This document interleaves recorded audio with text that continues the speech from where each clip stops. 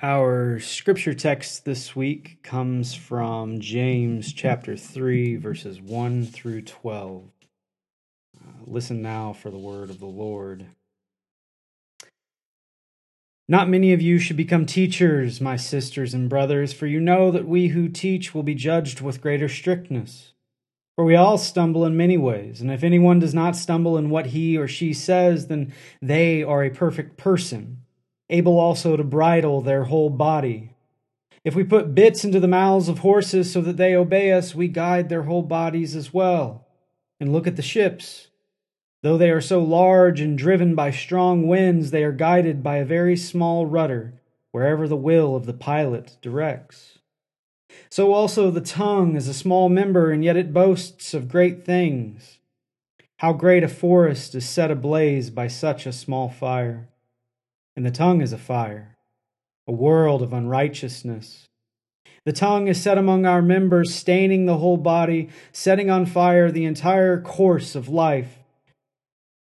And it is also set on fire by hell. For every kind of beast and bird, of reptile and sea creature can be tamed and has been tamed with humankind, but no human being can tame the tongue. It is a restless evil, full of deadly poison. With it we bless our Lord, the God, and with it we curse people who are made in the likeness of God. From the same mouth come blessing and cursing, my sisters and brothers. These things ought not to be so. Does a spring pour forth from the same opening both fresh and salt water? Can a fig tree, my sisters and brothers, bear olives? Or a grapevine produce figs? Neither can a salt pond yield fresh water. The word of the Lord. Thanks be to God. This is a sort of counterintuitive or potentially unwise thing, I think, for James to say, especially during a time in the church's life when teachers of this new religion or this new Jesus way are likely in short supply. But James isn't being negative or unwise or even original or radical with his declaration in these first two verses. Luke Timothy Johnson, a scholar of this short letter, tells us that from the sages of ancient Egypt, through the biblical books of Proverbs and Sirach, to the essays of Plutarch and Seneca, there's a consensus that silence is better than speech. That hearing, not speaking, is the pathway to wisdom, that speech, when necessary, should be brief, and that, above all, speech should be under control and never the expression of rage or envy. This is a pretty difficult thing for anyone to hear, but if you can put yourself into my shoes for 1 minute, I'm a preacher preparing a sermon, which is why I think we should just say Amen. And continue on with whatever we were doing before this. I'm kidding. But Luke Timothy Johnson's right, isn't he? I mean, humankind has been saying this for thousands of years. In fact, Epictetus, the Stoic philosopher who was writing around the same time as James, says almost exactly what James has said. He says, "Be for the most part silent, or speak merely what is necessary and in few words, and then we may, however, enter, though sparingly, into discourse sometimes when occasion calls for it, but not on any of the common subjects of gladiators or horse races or athletic champions or feasts or the vulgar topics of conversation, but principally not of humans, so as neither to blame or praise or to make comparisons. And so if you're able, then, by your own conversation, bring over that of your company to proper subjects. But if you happen to be taken among strangers, be silent." Even though James is in good company in his thoughts that silence really is better than speech, he also adds something to the argument that the others haven't to this point. He says that the tongue is a fire in verse 6. It's a world of unrighteousness. And that's to say that the tongue is still somehow ruled by a chaos that hasn't been present since the Spirit of God was hovering over the face of the deep in the beginning, before there was light or anything else at all. Because, as James says, every kind of beast and bird, of reptile and sea creature can be tamed and has been tamed by humankind, but no human being can tame the tongue. In this way, it represents for James a part of the body with a unique ability to impose its will onto the world. The tongue, James thinks, has a mind of its own and the ability to create worlds and certain courses for humans to travel during their lifetimes. Luke Timothy Johnson puts it best, saying that the power of the tongue is language, and he says language is a world-creating capacity. And the real peril of the tongue is not found in the passing angry word or the incidental oath or the petty bit of slander. It's found in the creation of distorted worlds of meaning within which the word of truth is suppressed. Now, we don't need to spend any time highlighting anything on the power of speech and its evil potential or even its potential for good. I think that most of us have had harsh and angry words spoken to us, or we've spoken them to those that we love. And most of us have had a loving word spoken to us, or we've spoken a loving word to those that we know. And most of us have heard of Martin Luther King Jr. and his messages of hope and the movements he inspired in the 60s. And most of us have heard of Adolf Hitler and the evils he brought into this world as well. However, I'd like to add to James's argument here when he says that the tongue is a small member, yet it boasts of great things. How great a forest is set ablaze by such a small fire, James says. And the tongue is a fire, a world of unrighteousness. The tongue is set among our members, staining the whole body, James says. Indeed, it is staining the whole body. And I would add to that it has made its way to our fingers and thumbs. There's a crisis in the world today stemming from the overuse and abuse of social media. Recently, Dr. Emma Sapala published an article in Psychology Today called 3 Ways Social Media Ruins Everything, which is kind of a silly title for an article, but I was really struck by the article, and in it she says that you lose the experience of happiness in the process of trying to refine your smile for public consumption. Your attachment to positive reinforcement through likes and comments will keep you detached. Instead of deriving pleasure from your experiences and the people around you, you will begin to seek it, along with validation, from your phone or whatever device you have in front of you. She says that one study found that the mere presence of a cell phone while 2 people are talking interferes with their feelings of closeness, connection, and communication. Dr. Sapala isn't the only one who's mentioned this. Chamath Palihapitiya, a former Facebook executive, told students at the Stanford Graduate School of Business, "It literally is a point now where I think we've created tools that are ripping apart the social fabric of how society works." That's truly where we are, he says. The short term, he goes on, dopamine-driven feedback loops that we have created are destroying how society works. No civil discourse, no cooperation, misinformation, mistruth. And it's not an American problem, Palihapitiya says. This is not about Russian ads. This is a global problem. Palihapitiya continued saying that bad actors can now manipulate large swaths of people to do anything that they want, and we compound the problem. We curate our lives around this perceived sense of perfection because we get rewarded in these short-term signals, hearts, likes, thumbs up, and we conflate that with value, and we conflate it with truth. Instead, what it is fake, brittle popularity that's short-term and leaves you even more, admit it, vacant and empty before you did it. Think about that. Compounded by 2 billion people. And we should think about that. That's a huge huge problem.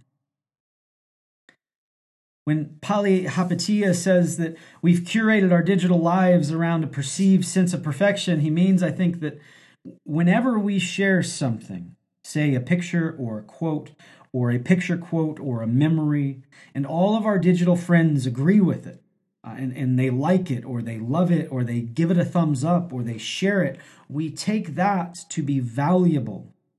And we may even take it to be some kind of expression of love. And in some cases, it really is.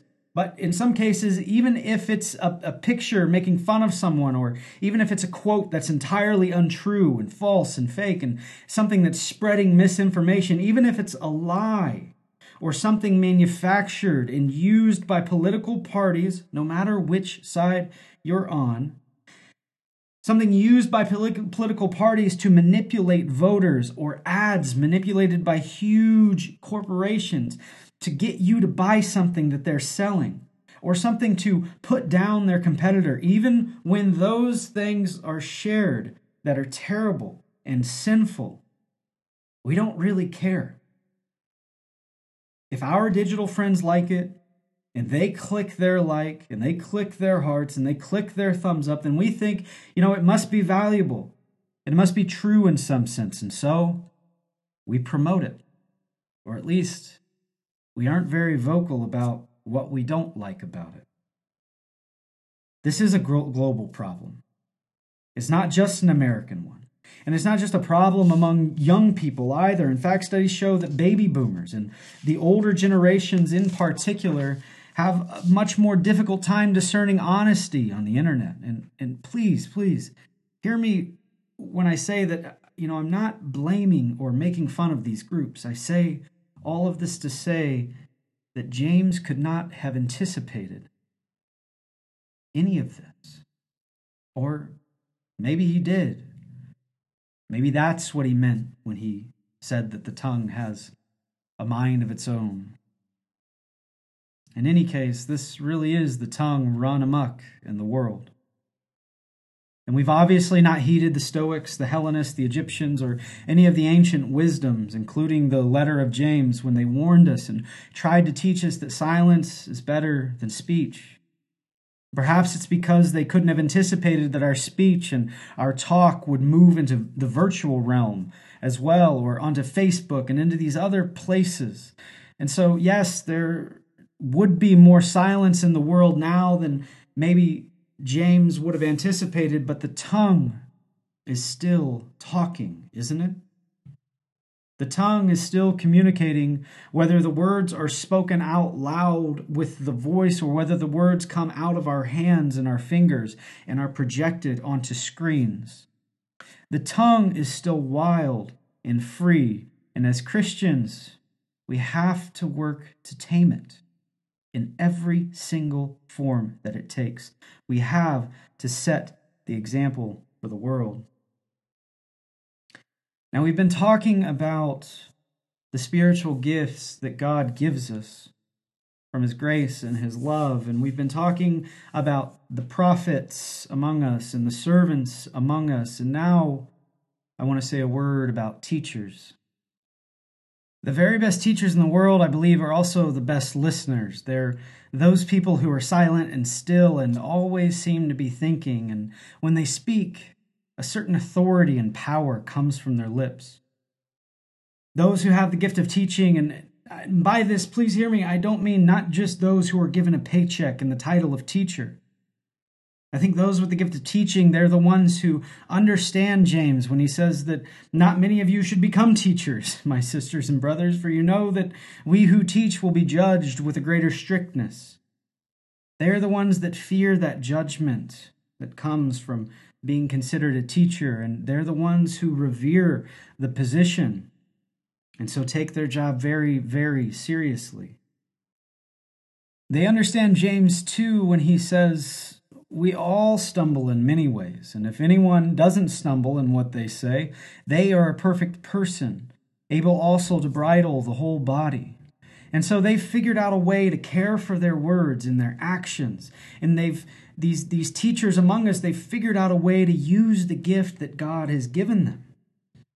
They're the ones who can show us, as James does, that if we put bits into the mouths of horses so that they obey us, then we guide their whole bodies as well. Look at the ships also. They're so large and are driven by strong winds, and they are guided by a very small rudder wherever the will of the pilot directs. Those with the gift of teaching, they're the ones who understand that we all need a discipline. We all need something to guide us. We all need something that helps us to control our path in life so that the tongue doesn't take us wherever it wants us to go. We need to be grounded and rooted in wisdom. That's what the teachers tell us. Only wisdom, which comes from God, they say, can save us in the end. Those with the gift of teaching know this. Those with the gift of teaching don't complain unendingly about their life and their problems, and they don't go on and on and on incessantly about the unfairness of their existence because they know that the world is changed by their example and not by their opinions. Those with the gift of teaching stoop down to the level of children, and they look into the eyes of the elderly and their peers, and they listen to them. They listen intently to everybody, and they try to take everything into their thrumming minds, and they try to process all they've seen and heard, and they think about it. They think about it deeply, and they try to find ways to serve and love those around them, especially those they've been entrusted to teaching. Those with the gift of teaching don't share harsh pictures on the internet filled with hatred and untruth. They don't spread false quotes to everyone in the world or any other meaningless things across the internet. They're the ones who teach us to read. They're the ones who teach us to investigate. They're the ones who say to us that we have to ask the hard questions of every circumstance that we come across. They have to teach us what we learn and what we believe. And they're ruthless and tireless in their own search for truth. And they challenge us all by saying that really there's always more to any issue than meets the eye. Those who have the gift of teaching know too that no human being can tame the tongue. They know that it's a restless evil full of deadly poison. And so they're careful when they do share their opinions and speak. They're careful with what they put back out into the world because they know that whether they're speaking words or typing them or sharing them or forwarding them or liking them, those with the gift of teaching know, and they teach us, that with every single word that falls from our lips, we bless our Lord and God, and with every single word we curse people who are made in the likeness of God. That's it. That's what they teach us. They say that our words, whether spoken or digital, have power, an awful power that is not to be reckoned with. I want to say one final thing about those with the gift of teaching. And the thing that they always teach us before anything else that they say is that they love us. Teachers, and I mean the very best teachers, the one that are really carrying this gift from God, they are always speaking how much they love those around them because they know that we can't learn anything and we can't hear anything if we don't know first that we're loved. You know, I've talked a lot about my dog, Ron, whether personally or from the pulpit here. And Ron, as you know, well, he's exactly what you might expect a dog named Ron to be. He's ornery, he's always up to something, he's restless, and he's vocal. Well, there was one day in January when I left Ron out of his kennel and I went grocery shopping. And I had read somewhere on the internet that with puppies, you need to gradually expose them to more and more time alone in the house. You don't want to give them too much time to get in trouble with, but you need to trust them with something, some small amount of time, however trivial it is. And well, I gave little Ron about 40 minutes alone in the house, and when I returned from the grocery store, he had completely uprooted a large potted plant in our living room. And I promise you this, the plant he dug up weighed about twice as much as he did, and it appeared, based on the evidence from the crime scene, that Ron had jumped up into the potted plant, and he began digging ferociously toward the roots of the plant, and he was flinging all that dark soil over our new rugs and living room. And then, once he had removed enough of the soil, he tugged and tugged until the plant fell out of the pot and onto the rug. And then Ron found a comfortable place to lay down and chew on it. Now don't worry, the plant does live at the end of this story. Ron, on the other hand, well, let's just say he's lucky. I should admit that I hadn't taught the dog that he shouldn't touch the plant. I didn't know I had to. I thought that with all of the beings existing in the Logeman Mostowski household, that there was sort of a general understanding that we don't try to kill the potted plants. Sarah led by example, and she didn't dig up the plant, and I led by example and didn't dig up the plant, and so I guess I just assumed that the dog would know to do the same too, but I was wrong, obviously. I grabbed Ron by the nape and I carried him to the mess and I rubbed his nose in it and I told him, no, no. And then I rolled him on his back and I made him submit. And I told him he was a bad dog, along with several other things that I won't dare repeat from this pulpit. But let's just say that, by the end of his experience, Ron had developed a very good understanding of doggy heaven and doggy hell. Now, I'm asking you, if you're listening to this, to not report me to the ASPCA or whatever animal rights group handles these sorts of things, okay? Like, that dog is spoiled, all right? And some of you may agree or disagree with my doggy parenting practices, but the dog really is like spoiled rotten, and he's treated more like a human than he is with a dog. So if my parenting tactics on the puppy offend you, just stay with me here. Anyway, I gave Ron the cold shoulder for a long time that evening, and near the end of the night, I decided that it was time that we should work on some tricks, and when I told him to come to me, he wouldn't come. When I told him to sit, he looked around like he had done something wrong again, and he cowered. We couldn't practice any tricks, let alone learn anything new, because Ron, I think, was afraid that I didn't love him or that he had done something worthy enough of casting me out of the group. And like in the moment, he really wasn't wrong.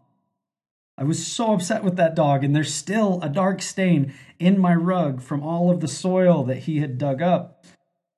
But eventually I had to get on the floor with Ron, and I had to pet Ron, and I had to sort of make up. And I really think that he needed to know that I loved him still.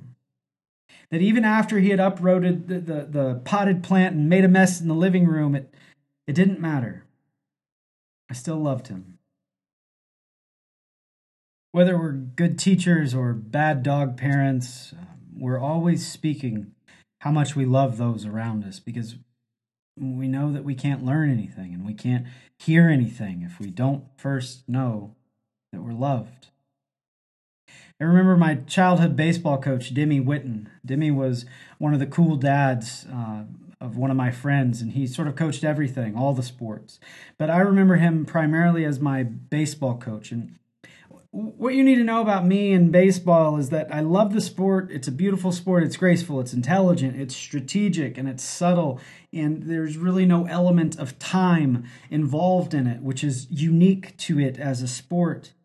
But gosh, I despised playing baseball when I wasn't on the mound pitching. And this is undoubtedly because of some deep childhood need that I had to be the center of attention or something. But the problem with me pitching was that I would get really nervous and sometimes forget the count or forget where the runners were. I would forget how many outs we had, or I would just get frazzled and rush my throw. And Dimmy would always try to teach me to take a deep breath, to calm down, to look around and just enjoy the game. He would say, it's just a game, Garrett. It's just a game. Have fun. And I remember one particularly embarrassing game when a kid who had broken his arm came up to bat. And in my arrogance, I thought he would be an easy out. And then, dink.